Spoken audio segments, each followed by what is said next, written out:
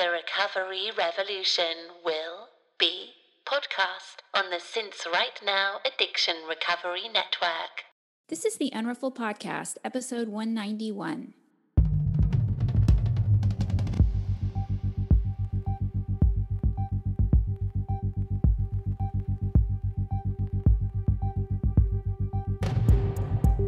This is a podcast about recovery through creativity. We live an intentional life. We thrive. I am Sandra Primo. And I'm Tammy Salas. And we are the Unruffled.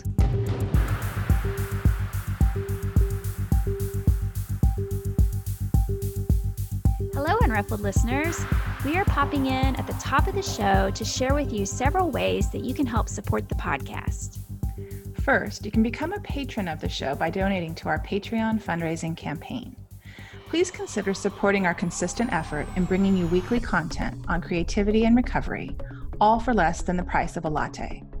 For just $1 an episode, you will receive early access to each week's show as our way of saying thank you. If every listener did this, we would be over the moon. The link to our Patreon campaign is www.patreon.com/theunruffledpodcast. And that's not it. You can share our show on social media or with your friends, and you can subscribe to the podcast and give us a rating on iTunes. All of this helps our little show immensely, and we thank you from the bottom of our hearts. Now, on to the show. Hey, Sandra. Good morning. How are you? I'm good. Yeah? We survived the holidays. I know this is a little later after Thanksgiving, but we survived the holidays and had a good time. I saw you were playing Scrabble. Yep, played a lot of Scrabble with my mom. She came and stayed with us one night, and it was lovely and cozy and gluttonous. Oh, good. And lots of Scrabble. It was perfect. It was great. And yeah, now it's December, and we bought our tree the night before last, and it's starting to go up. It's starting to look a little bit like Christmas around here. Do you want me to play a song right now for you? I'm good. You don't need any Mariah Carey right now? I don't. Oh, I don't need Mariah Carey right now, but thank you. I love how different we are. I don't hate Christmas music. I really don't. There's just something, I don't know. I think, I don't know. Mariah Carey, she just doesn't do it for me, but I know she does for lots of people. I mean, it's like the most popular Christmas song I know. ever. Well, I bought a white Christmas tree this year. Had it delivered, 7 foot. I've always had a vintage aluminum tree, and I've had a really kind of messed up green tree from the thrift store. I bought a fake one. That every year, like, the lights have died, and so we had to take all the lights off of the fake tree, and then branches go missing. It's the saddest looking little artificial tree ever. And we used to get real ones, but I don't anymore. But I'm looking forward to having a beautiful white tree. I just ordered white lights for the tree, and to come into my living room in the morning and have my tea and have it over by my desk. So it's like the first year in a long time. I'm excited about the holiday. Oh, that sounds lovely. Yeah, I love having the tree's always up by my little reading nook, and I just love smelling it and I don't know, looking at the ornaments, and I get sentimental about Christmas. Yeah, it'll be I don't know. We'll see how I feel. My feelings are all over the place these days, but we'll see how it goes. But we're going to spend it together as a family for the last time. I shouldn't say the last time. Intentionally, we're spending it as a family on Christmas or Christmas Eve and having dinner and doing it, the three of us, me and Grady and Steve. And, I don't know if that'll go on, but that's that. That's what we're going to do. But I have been working really hard, Sandra. I've been working freaking hard. And this happens, it seems, I was looking back historically, every year, I get like a creative energy to create and make something in November. And so I've been working on this class called The Invitation, which I launched over Thanksgiving weekend. And I just wanted to promote it a little bit here at the top of the show. It's going to be a 6-week course through Mighty Networks. And what that means is it will be 6 weeks of like talking about the word of the year, how I do a logbook, evening routines, morning routines, gratitude, and then we're going to end with sacred adornment. It's going to be a super easy class. There's not like crazy homework or anything like that. It's going to be just like easy wins is what my friend Corinne tells me. Like, make a class that has easy wins. And it's $99 and it's for sale on, you can get it through my website or on Instagram. And it starts on December 28th. And we're going to work on that week, the word for the year. And for people who are interested and that have decks, they can do their tarot year ahead spread. Mm-hmm. So yeah. Fun. Yeah, I'm going to send you a code for it. I haven't done that yet, but so that you can do it if you want to do it. No, I do. It looks fun. I look forward to it. Oh, good. It looks like there's already a good group of ladies signed up. Yeah, it's going to be good. So yeah, that's what I got going on. And I'm hosting TLC, the Luckiest Club meetings on Saturday nights, every other Saturday.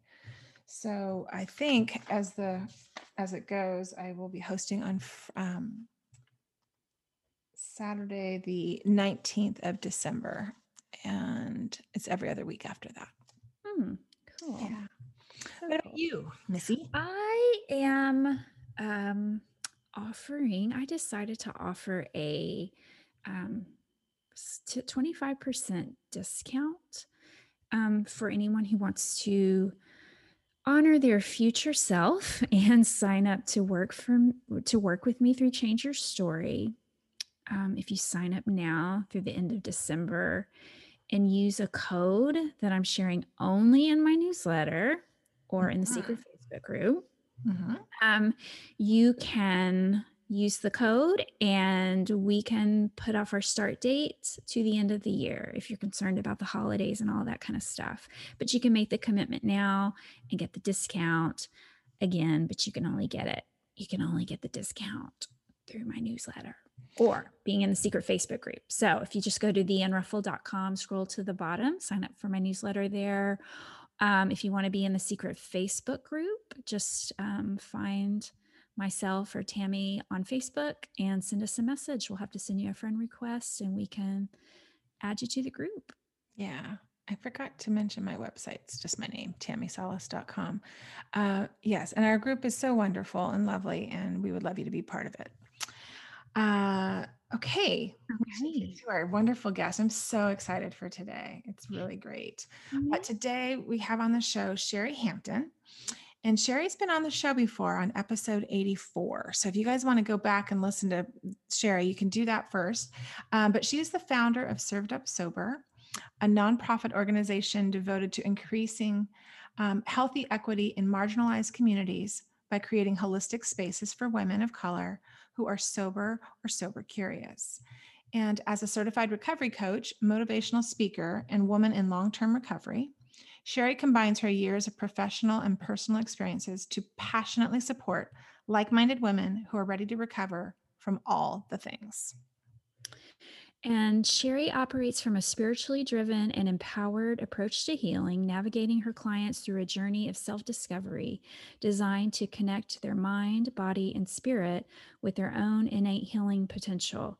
Shari is also a trusted advisor for the She Recovers Foundation and an anti-racist consultant who works with recovery and treatment organizations to help them explore their own biases and create pathways to stronger relationships. And you can find Shari. She is opening a new website. That's just her name, Shari Hampton. It's SHARI Hampton.com. You can find her on Instagram and Facebook at I am Shari Hampton. And then you can also find her at her other handle at Served Up Sober. Yeah, it was a beautiful conversation. And we met Shari a few years ago, and she is a light. She's a total light. And I'm so glad that she had the time and space for us in December in a busy month. We were the last interview she did, she said, for the year. And she has a lot of beautiful things to share in this interview. Yes, y'all enjoy Shari. Welcome back to the show, Shari. Thank you. Thank you. I'm excited. I'm excited for this conversation. Me too, Shari. Good morning. We were supposed to record on the day after the election, and we didn't. Right. Who scheduled that? Was that me? That was you, Tammy. I was not thinking straight to be scheduling a podcast the day after the election, but yeah, we did not do that. I reached out to you that morning, Shari, and I was like, yeah, she is not going to want to know who wants to talk on that. I was exhausted. I was absolutely exhausted. That was a good reschedule. Yeah. Mm-hmm. Yeah, that was a good call. Instead, Tammy and I recorded, and boy, I went off script. Yeah, we got some feedback and got a little feedback. It's okay. We can handle things in recovery and other people's opinions, but yes. Oh man, I can only imagine. I mean, everything was so emotionally charged, Very emotionally charged, right? Mm-hmm, mm-hmm. And I kept thinking about this, Shari, and I want to hear your response to this. In a lot of recovery circles I'm in, and frankly, those are all online now. There's none in person. I'm sure that's the case for many of us.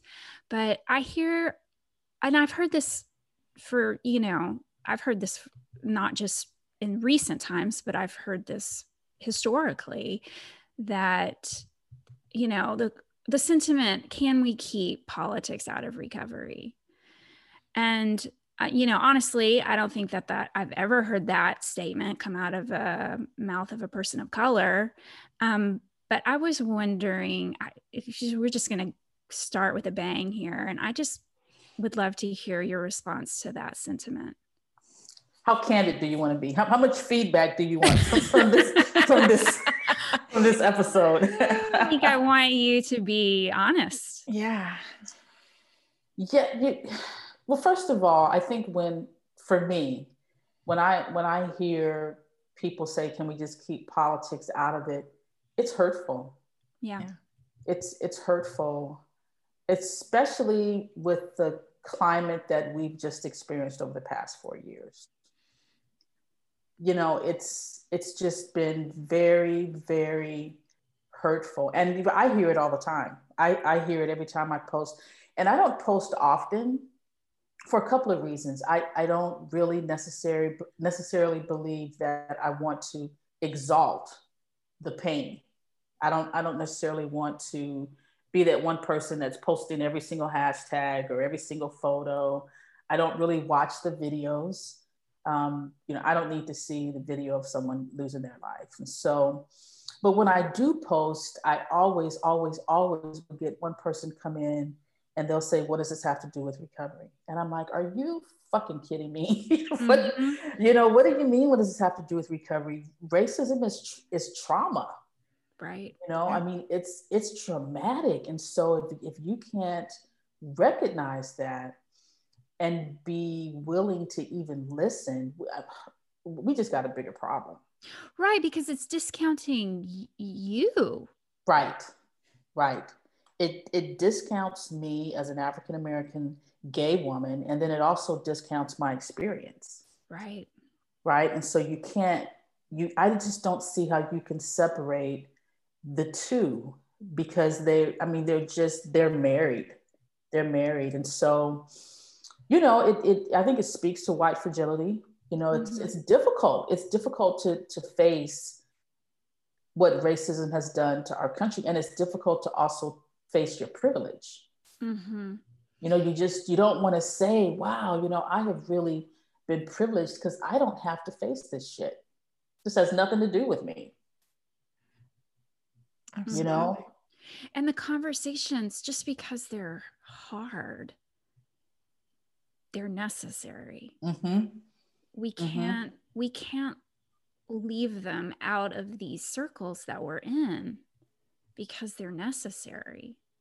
Well, think about if you're 12-step and you go into a 12-step meeting right after the murder of George Floyd, and you're traumatized and you can't go in there and say, you know what, I feel like having a drink today because a member of my community was just murdered. And I need to just get some shit off my chest. You know what I mean? And if you can't say that without feeling like you're in a safe space, where can you go and talk about the fact that this is making you want to drink? Mm-hmm. It's making you want to use.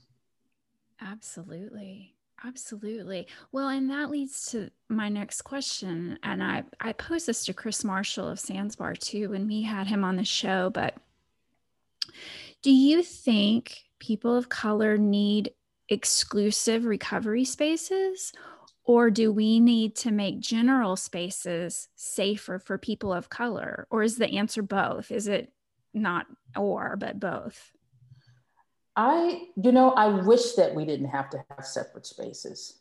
I think the goal is inclusion. I think the goal is understanding. I think the goal is empathy. And if we can reach that, we don't need separate spaces. Mm-hmm. I mean, I think that's one of the problems is that it's this whole separate but equal kind of bullshit. I mean, to me, that's taking us backwards. Mm-hmm. To say that, okay, well, you can have a Black only group over here because we don't want to deal with the shit here where we are. Mm-hmm. I think it's necessary because we haven't created safe spaces, but I think the goal should always be how can we deal with this together. So I think I'm kind of on the fence about that. I think in the current climate, it's almost necessary because we haven't grown. We're not mature enough, Mm-hmm. to be able to have these difficult conversations. But we should want to be mature enough. Right. Like white people need to go do their work first. Mm-hmm. Yes. And the timeline of that work, it's like, it seems so, for me, Shari, I've shared on this podcast before, I struggle talking about all of this because my whole life I was just taught to assimilate and be a white person.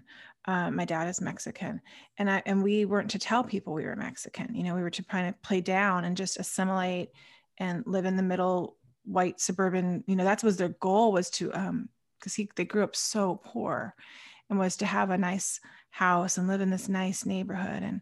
And I realized, like, the undoing of me thinking of all the things that I've had to stuff down or be quiet and live as a quote unquote white woman. Right. And then all the work that needs to be done, it really avalanched me this summer. And then seeing all the things online talking about how I should be speaking up and doing the reading and unlearning. And I really want to do all that, Shari, but I have to tell you, I want to be really honest here. It's really hard. It feels, like a beautiful invitation. And for someone who wants to get things right, I feel like sometimes I feel overwhelmed, like I don't know where to start. Is there something that, where I could, in your opinion, like shut the fuck up, Tammy, just start here? You know what? I don't think so. I think that just listening to you, I have empathy for your situation. And I think that you would start with your stuff, right? Mm-hmm. Because if you had to assimilate, all throughout life, that's traumatic, right? And so I think that I could see how that could be overwhelming for you. And so I would probably start there. Right. I've said this a lot for me. Like, I don't unpack all my shit at once. It's just too much. It's too much. It's just too much shit. You know what I mean? Like, I might just take out one little item and sit with that and marinate on that for a while. And I don't feel bad about it. I mean, I may never unpack all my shit. Right. And I don't feel bad about it.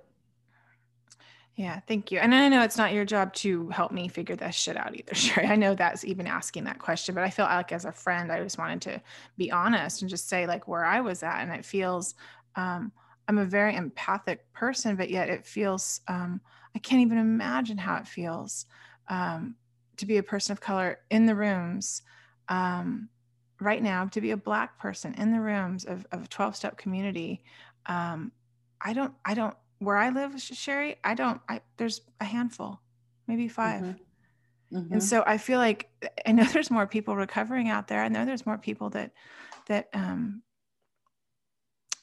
don't know if they need the 12 steps, but just that they needed to know that they should be able to talk about whatever the frick they want to talk about, And you know what? And not say it's an outside issue, because it's not an outside issue. Your skin is not an outside issue. Yeah. How can your skin be an outside issue? Yeah. Right. And I think that they do need 12-step, because I guess, unfortunately, when you go to your doctor's office, or you go to your psychiatrist or your therapist, and you say, you know what, I think I might have a drinking problem, they refer you to 12-step. I mean, that's where they say, you should probably go to an AA meeting. If you've gotten pulled over and you got a DUI, you're in front of the judge, they're going to assign you to do mandatory 12-step. I know, because I had 2 DUIs, but they're going to tell you have to do so many meetings in so many days. And so I think we do have to recognize that 12-step is important. We can't just say, oh, well, just don't go to 12-step. Go here instead, because sometimes they don't, as just people in general, we've been conditioned to believe that 12-step is where we need to go. Mm-hmm. And so I think we do have to do a better job. But I would say with you, where you are, if I can just backtrack a little, is that I think there's a pressure for white people to do all this work. And it's kind of like you can't it's like cramming for a test. You know what I mean? Mm-hmm. It's like, no, it's something that you have to educate yourself on, and that takes time. Right. It just takes time. Yeah. And that's why I've been doing it privately and quietly. And then I do see a lot of things online, and it was like, I wish a little bit of me goes, oh, well, Holly can post, Holly Whitaker has this platform and she can say these things. And I learned from all the women that she shares on her platform. And I learned from you, and I learned from so many other women. And it is something that I want to do quietly, and I want to investigate. But when you were posting about your sharing circles, when she recovers, I was, I was looking into that a while ago, and I was like, oh, I don't know if I'm a woman of color. It sounds silly, but I just want to say it, because I'm like, Indian roots, Native American roots, and I don't know. It just felt funny. It just felt like I didn't know. And I was like, I'd like to learn, but that's not for everybody else to teach me. How do I do this? It just felt hard. And I just wanted to say that in this interview. And it doesn't need to be about me, obviously. No, but you know what, I think that's fascinating to me, because you say it, I think it's based on how you identify. Mm-hmm. Mm-hmm. It's how you identify yourself, because if you don't identify as a woman of color, it's really our shared experiences. Mm-hmm. And so if you come into a BIWOC meeting, but you don't really identify mm-hmm. as a person of color, then your experiences aren't similar, it's going to feel awkward. Yeah. Yeah, you're right. It's a good point. It's going to feel weird. It's going to feel like, well, wait a minute, I've never had this experience. I don't know how to speak into this. And so I think it's based on how you see yourself and how you identify. It's kind of similar to when I would go to, and I wonder if Chris, I would love to get his perspective on this, but we moved from LA to St. Louis, and I went to, years ago, I was in grade school, and I went to an all-Black school for the first time. Had never, ever been immersed into an all-Black school. And I can be honest, I didn't have that experience. I mean, I just didn't have, and I'm a Black person, you know what I mean? Mm-hmm. Right. And I felt out of place. I was teased, or you sound white, or you're this or you're that. And so I really had to recognize that I didn't have the same experience, and that it was hard for me because I'm clearly Black. But I felt out of place. Mm. I think that story really speaks to what you're saying about identity and how you identify. Mm-hmm. Yeah. Mm-hmm. Oh. It's tricky. It's so tricky. And it's just the air we're all breathing. Mm-hmm. Right. And just to say something, to respond to something that you said, Tammy, it's almost like the internet, especially social media, Instagram in particular, demands that you prove that you're doing the work or this or that. And I, rebel against that too. There's a lot of work that I'm doing that nobody knows about. Mm-hmm. I don't feel like I need to give you a timeline or a spreadsheet of, what I'm doing and how I'm growing and how I'm, learning and how I'm affecting my community. So there's that too. Yeah. Mm-hmm. Yeah, and I'm just grateful for my friends and teachers, and you're right. Like I went to that Frida Kahlo exhibit and just bawled. So I was like, oh, there's something here to investigate. So thank you, Shari. That's beautiful. I appreciate you sharing what you shared with me. I appreciate you sharing what you shared. Well, I appreciate you. Look at this love fest we're gonna have today. Yes. Well, Shari, when we met at She Recovers. I remember you were walking in the door of the hotel at She Recovers in LA. I believe it was on a Saturday. You came in on a Saturday, if that's right, if I'm remembering correctly. And you said something over the weekend at one of the times that we were kind of intersecting about there not being a lot of Black women there. And now I love seeing this beautiful partnership that you have with She Recovers and what you're doing. And I was just curious if you could share with our listeners, like, what's transpired since then, because that was a couple of years ago. Like, what has transpired? Because I've seen you do your workshops, and you invited me to do a workshop, but I couldn't get down to San Diego. But what's been transforming for you, and what has developed and bloomed with your work? Oh, that's a great question. Thanks for letting me kind of share what's happening. When COVID, it's still weird for me to say when COVID hit. It just sounds like we're in a movie. I know. when COVID hit, a really bad movie. Right. is bad. We were doing everything in person.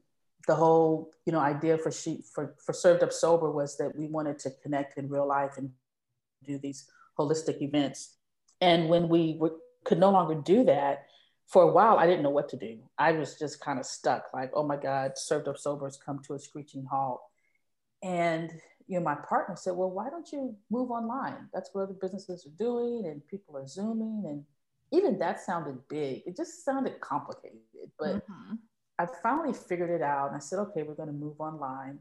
I had really kind of pivoted to being more intentional about women of color. In the beginning with Served, I was not. I was just like, hey, this is for everybody. This is for men. This is for women. This is for everyone that wants to be a part of Served. And maybe the beginning of 2019, I really recognized that I wanted to drill down to just focus on women of color. And so after COVID and it kind of shut us down, I said, you know what, I'm going to try to start this group for just women of color to have a place, because the Zoom meetings that I was attending looked like the Brady Bunch squares. You know what I mean? There was just no Black people there at all. Yeah. And I said, well, this is not going to work. Where are we? And when I first started it, I was discouraged. I mean, we had like maybe 2 people that would show up, and 5 weeks of 2 people, and I'm like, shit, yeah, this wasn't a good idea. But it grew really, really slow. And what happened was Dawn and I have talked over the years, because I'm a She Recovers coach, and so we have a relationship. We had a relationship already kind of in place. And she expressed to me that they wanted to have their own BIWALK group under the She Recovers umbrella, because they were doing 2 Zoom meetings a day. And we just kind of thought about, why would we have 2? And I think when I look back, I'm really proud of us, because I think sometimes we have these divisions, even within our community where it's like, oh, this over here is this, and this person's doing that, and this group is doing this, and there's not this coming together. Mm-hmm. And so when we talked about it, I said, well, why don't let's just do it together. We both kind of agreed that that would be a great idea. And so we merged the group together, and it's worked out because they obviously have a much wider audience than Served Up Sober. You know, they got over 250,000 members. Served Up Sober, we have 250,000. My following's just over 6,000. And so it's worked out really, really well. We probably get on average 22 to 23 women, which is a sweet spot number. That is a great, I've noticed too, that's a great sweet spot for Zoom meetings. When you get too many, it's just too many. You know what I mean? And so they've kind of connected with each other, and, you know, now they're really beginning to trust. It takes a long time to trust a stranger, but the walls are finally beginning to come down. And I am just super proud of what we're building. I mean, super proud. It's not just Black women. There's Indigenous women there. There's Asian women, Hispanic women. It's a nice, we have international women. We have someone from Dubai that's on the call regularly, someone from France. And so it's just a nice group. I'm super proud of what we've built with She Recovers. Oh, I love that. I love that, Shari. And I have to tell you that from the moment I met you at the She Recovers event in LA, I had been following you on Instagram already. I just knew, I was like, oh, this woman's going to do something in this space. I was so nervous when I was driving up there. I was like, oh my goodness, I'm nervous because I'm not a big crowds person. And I remember the first person that said, are you Served Up Sober? And I was like, oh my God, somebody knows me. I was like, oh my goodness. So that's pretty nice that you recognized me and we were able to chat a little bit. Well, I didn't recognize you outside of your car. Because you would do all your awesome car videos. And I was like, I love how much she talks to the camera and that you feel comfortable. And I loved watching them. They were just like a highlight on Instagram. You know, I haven't done, I did one recently. I don't know well, actually I can be honest. I do know what has happened as I've kind of gotten insecure a little bit with the videos. I don't know, it could be the COVID-20 that I've put on. I mean, shit, I don't know. But I just haven't felt like I can get in front of the camera like I used to, kind of just be reckless, and I didn't really worry about what anybody thought about. And here lately, I've been more, I don't know, I haven't done any. I've done one this whole year. Yeah. I'm going through a divorce, Shari. So I'm on there and I put a lot of pictures lately, but I've noticed in the last 3 months or so that I haven't been on there like I used to be and talking as much. And I had, you know, I have a coach, a creative coach, and they talk about sharing your process and doing these things. And so I've been lately just feeling more comfortable just doing it with a photo rather than a video. But yeah, it's ebb and flow, but this year is totally bizarre. I mean, yeah. I'm always in my pajamas anyway, so right. No bra. Right. It's a lot of work to get camera ready over here. It is such a lot of work. I mean, I'm working from home now, so I'm not really in my car, to be honest. Right. I'm not really in it. Well, I saw through your Instagram, I believe you had a really, looked like a really nice photo shoot recently. How did that feel? Awkward. Yeah. It felt really, really awkward because if you look on my Instagram feed, there's not that many pictures of me. I'm really shy in front of the camera. And so yeah, it was so awkward. I mean, we got through it, but I was not an easy subject. I was like, well, what do I do? Am I supposed to smile? How do I stand? Can I put my hands in my pockets? It was just like, it was long and awkward, but I think I got some good shots. So are you going to share them? Are they going to be on your website, or what do you do with them? I want to see. It's going to be on my website. The shoot was for my new website, which kind of just promotes my coaching business, my anti-racism training, all that good stuff. And I didn't really have any photos of me. So it was kind of a necessary thing for me to do. Oh yeah. Well, I teach a little bit about the art of the selfie and about how, we as women, we don't take photos of ourselves and we are the most critical sometimes. And so a selfie can seem very self-indulgent, or to people who aren't on social media, it can seem very me, me, me. But I don't know, as for a woman, I feel like it's a declaration of just showing up for your life. And even though I teach it and even though I talk about it with my clients, it's like I still have to walk the walk. And it's not so easy sometimes. I do love me an eyelash filter on Instagram because it just makes everything look a little smoother. Oh my God. What I was doing when I do little short videos in the stories, I always want to put the little hearts filter on it. So it's like, Right. I got hearts hitting my face, and there's never just a natural, candid, no filter situation. Right. Well, it's like I'm 50 years old and I still love stickers and hearts and, all the lightning bolts and whatever. Yes, I love all that too. Shari, how old are you? You're just reading my mind, because I was like, damn, I'm in my mid-50s. I would be 57 next year. Ooh, girl, you look good. What's your birthday? February 26th is my birthday. Okay. I'm a Pisces. Yeah, I just turned 50, Shari. So I'm very, all the women in their 50s are just telling me what a good decade it is. And I was talking to a friend and she was just like, sex is the best in your 50s. And you get to like really own your body and, do what you want to do and feel good and just your opinions, everything. You get to just let it go. I think you do. It's definitely been a decade of ownership. It's like you finally know what you want to do and what you don't want to do. Right. And you're not afraid to express that. You're not afraid. You know who you don't want to be with. You just know. You just know. Yeah. So, and there's maybe a little sense of urgency. It's like, look, I don't have time for the bullshit anymore. It's true. I don't want to do this. Absolutely true. So I think it's probably maybe the best decade so far. And then I'm sober too. So I guess that helps a little bit. Yeah. Remind our listeners how long you've been sober, Shari. It'll be 6 years in February. I got sober on Valentine's Day, 2015. So, awesome. Yeah. Oh, we're close to each other. I'm on the 3rd and I'll be 6 years in February. Oh, wow. We are close. Yeah, we are close. Yeah, that's quite a year. Right. That's just not even 2 weeks apart. Yeah. Great minds think alike. Right? That's right. I'm going to celebrate by not drinking. Exactly.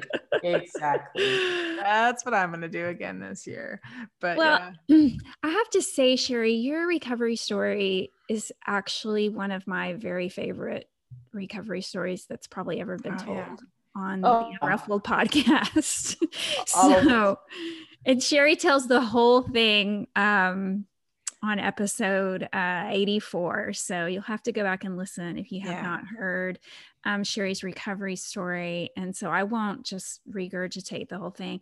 But besides my just endearment to your key players in your recovery, I think what I loved most about your story is the holistic approach that the doctor and his wife took to, their plan for you and your recovery. And it seems like it's kind of a buzzword right now in recovery. I use the word because it works, right?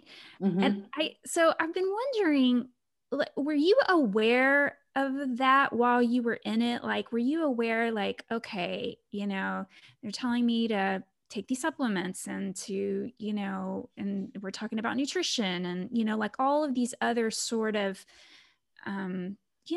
holistic ways to make a person return to health? No, I didn't have a clue, and I was miserable. Yeah. The first 3 days, I remember, because I was they detoxed me just on smoothies. And so for the first maybe 4 days, I was just drinking this mud. And I remember one night, I ravaged the kitchen, and I never tasted spinach like I did that night. It's just, I needed something. I mean, the spinach was great too. I'd never tasted spinach in its fullness, but I just had no idea of what they were doing. I was taking probably 28 supplements a day. Every single thing I ate, when I finally did get to eat, had a meaning. I'm going to put apricot kernels in this and what they really do is this. And there was no freedom. I wasn't eating just to eat, you know. It's like everything had a purpose. I had no idea what we were doing. I absolutely had I had never meditated. You know, it was all just very, very new. And my body just soaked it up. It was just new. My body was like, where the hell are we? And can we just stay here? And you trusted it. Well, can you remind me of the doctor's name? Dr. William H. Greer. I love him so much. And I said this in the last episode, I guess, because I want people to know him. If you know David Allen Greer, who is a comedian, but also does a lot of Broadway stuff, it's his father. And he looks just like him. I mean, if you look into David's face, I went down the rabbit hole. Yeah, there's information about him online, lots of it. He was iconic in my life, really. And I was his last patient. You know, he was in his 80s, so it wasn't like I was working with a young doctor. So I got to experience all of his experience, all of his wisdom, and a little bit of his journey, and it was life-changing. And so I'm assuming that you attribute that approach to your, you know, final success then in reaching sobriety. Hands down. Nothing else had worked. And you know, I struggled. I didn't get it all the first time. So each time that I went back to his house, we went deeper. I learned something a little bit different. And so by the time I was able to, you know, kind of amass this lifestyle for myself, I knew exactly what I was doing. I knew which supplements to take. I could go in to Henry's or Trader Joe's or Sprouts and just say, oh, okay, I need astragalus, I need vitamin D, I knew how to just run down my stuff on my own, which is ultimately what he wanted for me, was to be able to kind of get my own regimen going. And so that's what I did. And then now that's what you teach, right? You your in-person served up sober meetings or absolutely workshops. It's all broken down. And so we have a restorative eating workshop, we have a meditation workshop, we have a yoga workshop, we have an acupuncture workshop. And those were all the modalities that I used. Acupuncture was huge. I wish we could have a chiropractic workshop, but I couldn't figure out how to do that. But yeah, that's exactly what Served Up Sober is modeled after. I love it. So the acupuncture, I'm curious really quick, Shari. When I had a couple panic attacks on a plane a couple of years ago, I was kind of throwing the book at what was going on with me. And I went and I started acupuncture because a lot of people had recommended it. I ended up having a panic attack after an art show reception I'd had the night before. The next day, I scheduled acupuncture on purpose to, like, you know, I knew I thought I'd have a lot of anxiety about the show. And then in a chair with needles all in me, I started to have a panic attack. Oh, wow. I had to leave. But so I never went back and I never investigated it anymore. But you're saying it was a really helpful tool for you? It was really helpful for me emotionally. And okay. I would get on the table and just, you know, I could talk to my acupuncturist and say, you know, I'm feeling anxious, I'm feeling flat, I'm feeling depressed. I'm feeling sometimes I would say I'm feeling unloved. It was just kind of weird. And right, because there's pressure points for all of those things. Yeah, exactly. And so I think I had more emotional benefit. I switched my acupuncturist around and I actually went to one for some back issues. And I think like his needles went too deep. I just felt like, no, you're not what I need. I got to go back to the emotional stuff. Your shit hurts. His needles were like down into the core of the muscle. And so I think it also depends on what your acupuncturist's philosophy is. that's true. Yeah, that is true. I've experienced that same thing. You articulated it way better than what I was feeling at the time. And I couldn't even describe it, but that's exactly it. It was one. It's almost, go ahead. Yeah, no, I was going to say, yeah, one acupuncturist was treating sort of like internal feelings. And then I had another acupuncturist that was treating an actual physical pain in my shoulder. And that hurt like a mother. Yeah. Yeah. But That I could feel those needles in there. I was like, oh no, this is not good. right. I went to him, I think maybe twice, and I just felt like, remember back in the day when we would do this might be kind of weird for some people, so warning, but remember how we would do like the experiments in biology, like the little frog leg? Mm-hmm. And I felt like it was just too deep. Right. I was like, no, this isn't going to work for me. I am pinned to this table right now. I'm not going to be a frog. I am not going to be a frog in your experiments. So. Oh, I love this talk. Every time I have a conversation with someone about acupuncture, it just reminds me that I don't get enough acupuncture, because I love it. And I feel so good every time I leave an acupuncture appointment. Mm-hmm. Well, you're the one that you turned me on to it, Sandra, to give it a try. And I feel like what happens for me, and just in recovery in general, and I'm glad we're talking about these things, and I'm glad that you're back, Shari, because sometimes we get so much information in recovery now, and resources and tools and articles and teachers and coaches and blah, we get so much that I can only do so many things at once. And I can't do all the things. And when I try to do all the things, like that summer, I was really throwing the book. I put myself on a 40-day program of a morning routine that I stuck to rigidly. And then I was trying acupuncture, and I was trying float tanks. I was going in those float tanks and doing that, like floating in all the salt. I mean, there's thousands of pounds of salt or something in the water. And I don't know, it felt like we can throw the book at it and then I forget things, right? Because then you kind of move on and evolve and try something else. But to circle back and go, well, maybe that tool I could try again. My fear has kept me from even entertaining the idea. When I drive past the acupuncturist in town, I get an anxious feeling. Like I don't even like to drive by the place because of what happened the last time I was there. But if I've learned anything, I know that I can be uncomfortable in recovery, and then I could try again, and then that might not be the right one. True. That might not be the right one. You might need one that, I probably had maybe 5 different acupuncturists, and one that I really kind of settled on, she would use therapeutic water to kind of cleanse the area first. I'm all into the little, the spiritual stuff. The more spiritual you're coming at me, the better. And she had her own tinctures that she would make, and it just spoke to me. And so I think they're all so different. Some are really technical and kind of muscle driven, and the other ones are more spiritual. I think it just depends. That might not be the right person for you. Right. Good point. That's good to think about. Yeah. I'm not opposed again. Don't give up on it. Yeah. Don't give up on it. I'm open.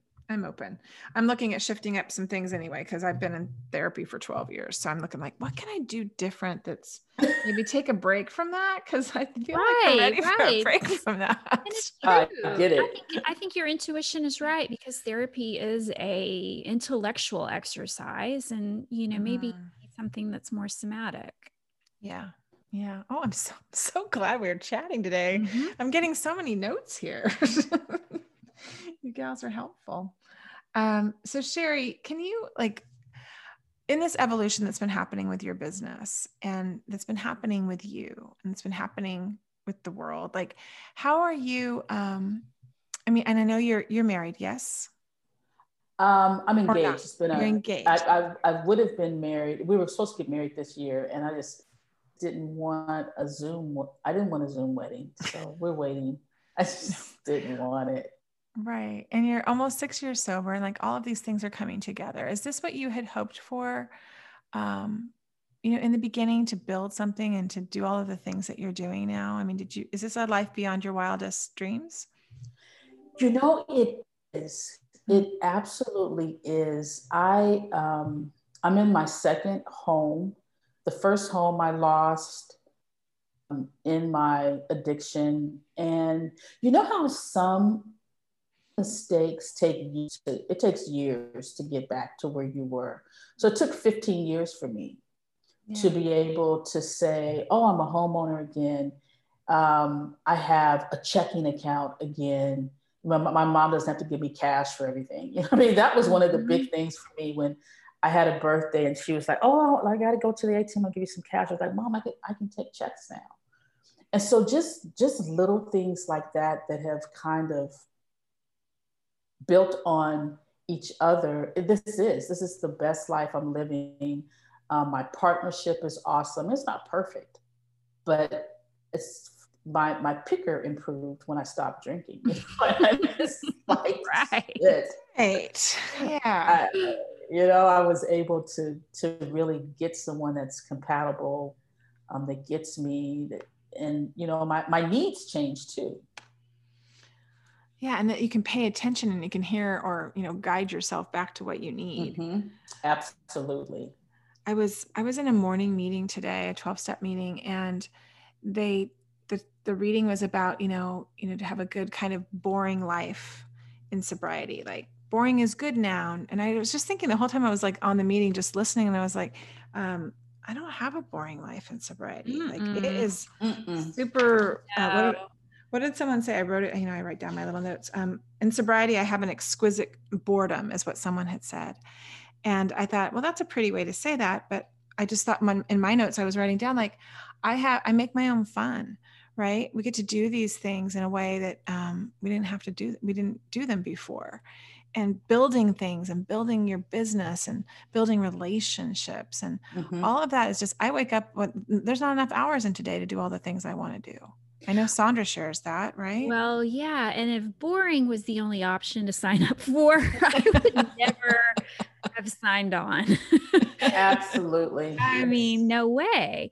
But at the same time, like, none of these things are just, like you punch in sober and then you're just handed all these gifts. It doesn't happen, right? It takes work and effort, and then more work and more effort to build a life that you are proud of. And but even that work, I welcome, even that is exciting to me. I think you're right. I think it takes a long time. I mean, I guess depending on if you went in the whole 6 feet, you got to dig out 6 feet. You know what I mean? So it's not, and I think people, especially people that are new to sobriety, they just sometimes don't realize that it's going to take a while. Like, you might have the pink cloud, but life comes, you get back down to where, it kind of evens out, and you still got the same shit. You just have to hopefully deal with it differently. So it takes time. It just doesn't start popping off for you consistently. You might have one or two pop-offs. You know what I mean? Right. Yeah. Right. You might have one or two wins, like, yeah, like, I just renewed my driver's license on time, like, right. Yeah, paid my bills. None of them are late. Yeah. Right. It's like this slow accumulation, like this. I was listening to Atomic Habits yesterday on audiobook, and it was just talking about doing that one tiny little thing different every day, like developing, 1%, you're going to get 1% better at this today, 1%, and how it just accumulates. And that is sobriety. We don't get super sturdy all at once. You can't, it's not possible. But I was curious, Shari, do you have a morning routine? I've been investigating routines and rituals and things. Do you have a morning routine? Other than running to the coffee machine, that's a routine. Because I do that pretty consistently. I don't miss a day. Right? That's a routine. That is part of my routine. I was talking about this the other day to someone on Facebook. My morning routine used to be so rigid, and over the years, I've kind of gotten away from it a little bit. I'm back into kind of cultivating it. The first thing I try to do, number one, is not grab for my phone and instead grab for a book. So right now I'm reading The Right Questions. And it's a great little book by Debbie Ford. But the first thing I do is grab my coffee. And then right after that, I just read for about 20 minutes, just to kind of center myself. I'm always reading something that, at least one of my books is something that's kind of grounding and in the personal development type of deal. I like that. And that kind of centers me for the day. And then I just plan out, I write out what I'm going to do. What are my goals? What are my personal goals? What are my professional goals? And then what am I doing? I'm doing something for family. And so either it's in my relationship or it's with my parents. But those are the three areas that I try to just make sure that I cover every single day. And some days I do, some days I don't do shit. Some days it's like some days I just drink 2 cups of coffee and plan for the next day. I just don't get anything done. So that's right. Well, Netflix isn't going to watch itself over here, so I have to help it out. Talk about Netflix. I think I've watched every good thing I could possibly watch. If you have any ideas on what, I think I've watched all the good stuff. Right. I'm watching Succession right now on HBO. Oh, yes. That's good. They're horrible people. I love it. I do. It's like, what is going on with these people? How are they? They're despicable. And I can't wait to watch the next episode. I can't wait to watch that. Yeah. And The Undoing is really good. The Undoing was really good. That was good from start to finish. Oh, I keep hearing this. Okay. You've got to watch that. Yeah,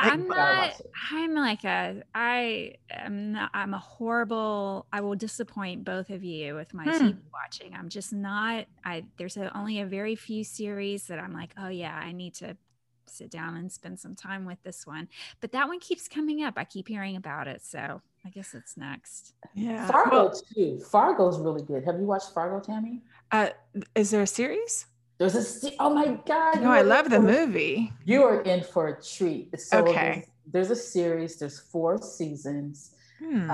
Season 1 and 2 are my all-time favorites. But oh my God, you've got to start it and then DM me or call me. We can have phone numbers. Call me and let me know how you like it because it's really good. Yeah, because I think I've watched all of Netflix, so I haven't watched that yet. So I will. Is it absurdly funny, like or dark humor, like the? It's dark. It's dark. Yeah. I had my mom watch Fargo once. She was like, what should we watch? I said, oh, Mom, this is such a great movie. You should watch it. And she was like, after it was over. And then like the next day, I'm like, we should watch The Big Lebowski. And we watched The Big Lebowski. And she was like, the third day that she was here, she's like, I don't really want you to pick anymore. Yeah. I really don't.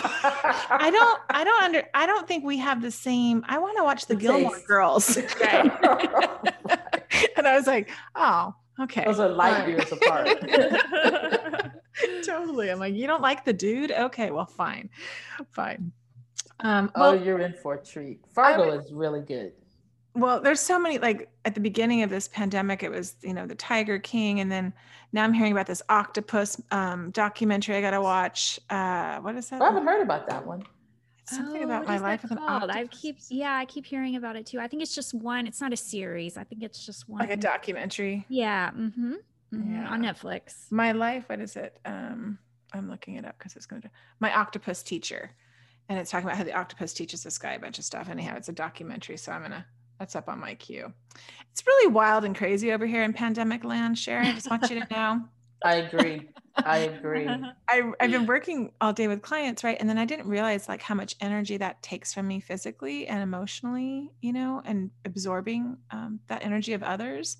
I kind of thought that about myself, but to actually be coaching clients and working with them, and 2:30 will hit. I'm done taking clients every day at 2:30. And then all I want to do is lay on the couch and watch Netflix for a minute or take a nap. So that's what's been going on over here. I get it. Well, what can you, we're going to wrap up here and do your 3 things in a minute, but what can you, or what do you want to share with our listeners and how they can work with you or follow you or get involved? Right. So I am a certified recovery coach, but I don't really work only with people in recovery. And I think I do my best work with frustrated entrepreneurs. Good. Right. And so what I found when I was working solely with women in recovery is I was disappointed. I can be honest. But every time they had a disappointment, I would have a disappointment. Yeah. Because you're feeling the energy, right? I'm feeling the energy. And recovery is so personal. Yeah. It's such a personal journey. I've found that I work I work also, I don't want to say necessarily better or worse, but I really kind of focus on frustrated entrepreneurs and just helping them with their mental blocks. And so it does encompass a lot of people that are in recovery, because a lot of times you can't get to those things you really want to do because you're drunk all the time. You know what I mean? It's like, oh, I have this great cupcake recipe, but I can't, it's just on napkins everywhere. And I want to take it to the next level. So those are the women I work best with.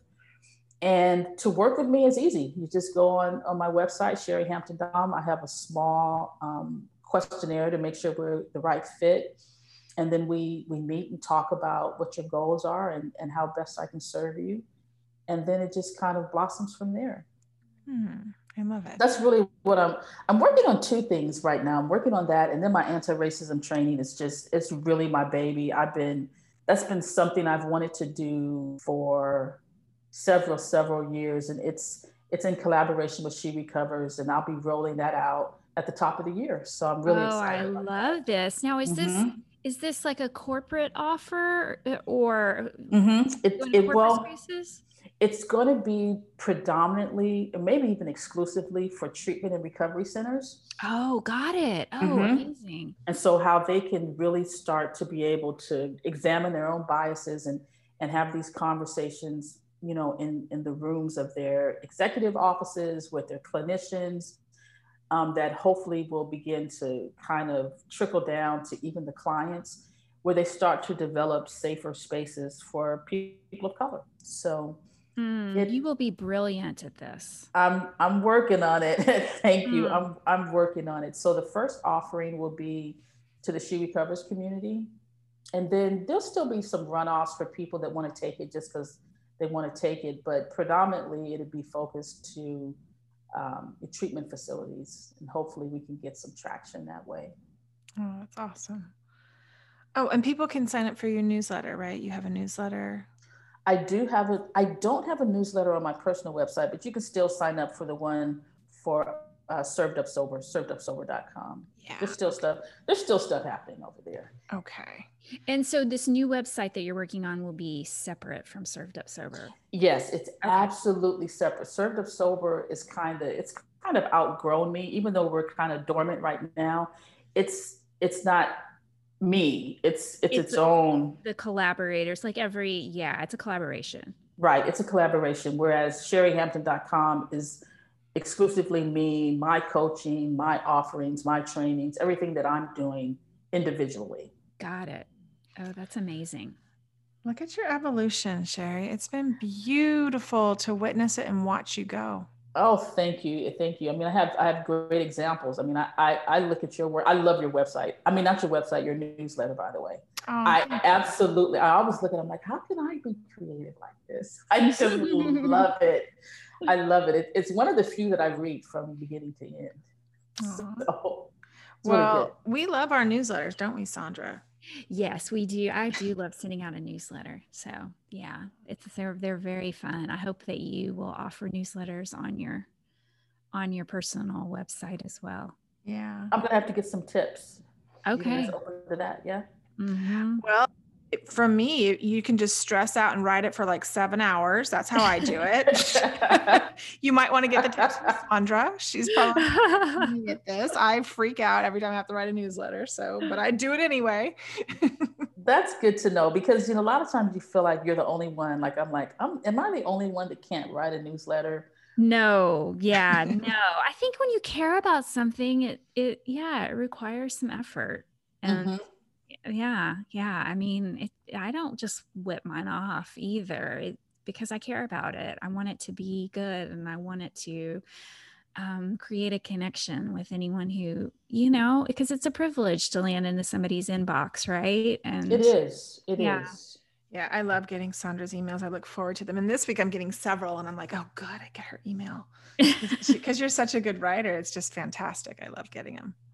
Well, Shari, we would love to keep talking to you forever and ever, but we're going to have to wrap it up. And I just wanted to get to your toolbox items, your 3 items in your Unruffled toolbox that helps you either with creativity or with your recovery and sobriety. What you got for us? Okay, so I gave these some thought. My first one is exercising. I I can't stress that enough. For me, more so, not necessarily for the weight loss, because that's not happening. I don't know why it's not. I just stopped worrying about it happening. But for my state of mind, Right. So for me, before I can, I try to exercise 4 or 5 times a week, and I do it as religiously as I can. And so that's one of my tools that I feel better. It takes a lot of stress off of me. And it makes me want to drink more water. So I'm with you, Shari. That's how that's how I use exercise too. It's for my mental health more than anything. Yeah, it really, really helps. The other thing I use is reading. I'm usually trying to read. Actually, last year I recognized that I loved buying books. Period. I wasn't really reading them. I was just.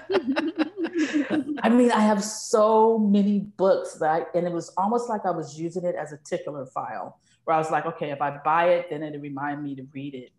But this year I've really gotten more involved. So the last 2 books I've read is Ego is the Enemy by Ryan Holiday, and then The Right Questions Right Now by Debbie Ford. So I've really tried to do at least 10 to 20 minutes of reading a day, of something that will inspire me and motivate me to be my best self, which is a struggle sometimes. Mm-hmm.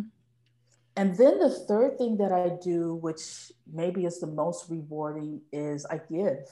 Mm-hmm. I give. And it's not on a monetary level, but just being able to show up for other people.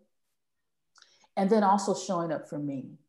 Yeah. And so giving to me sometimes is just setting boundaries.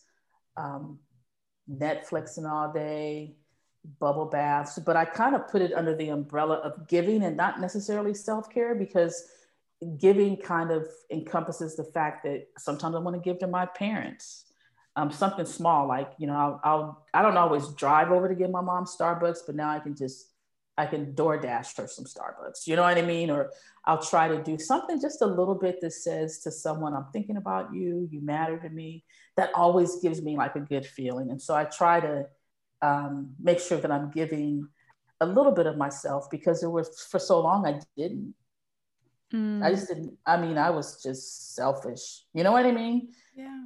Yeah, no. And I love how you said that you take care of yourself first, because, like they say, it's hard to give from an empty cup. And, and that's how you can show up for people in recovery, is by taking care of yourself first. Mm-hmm.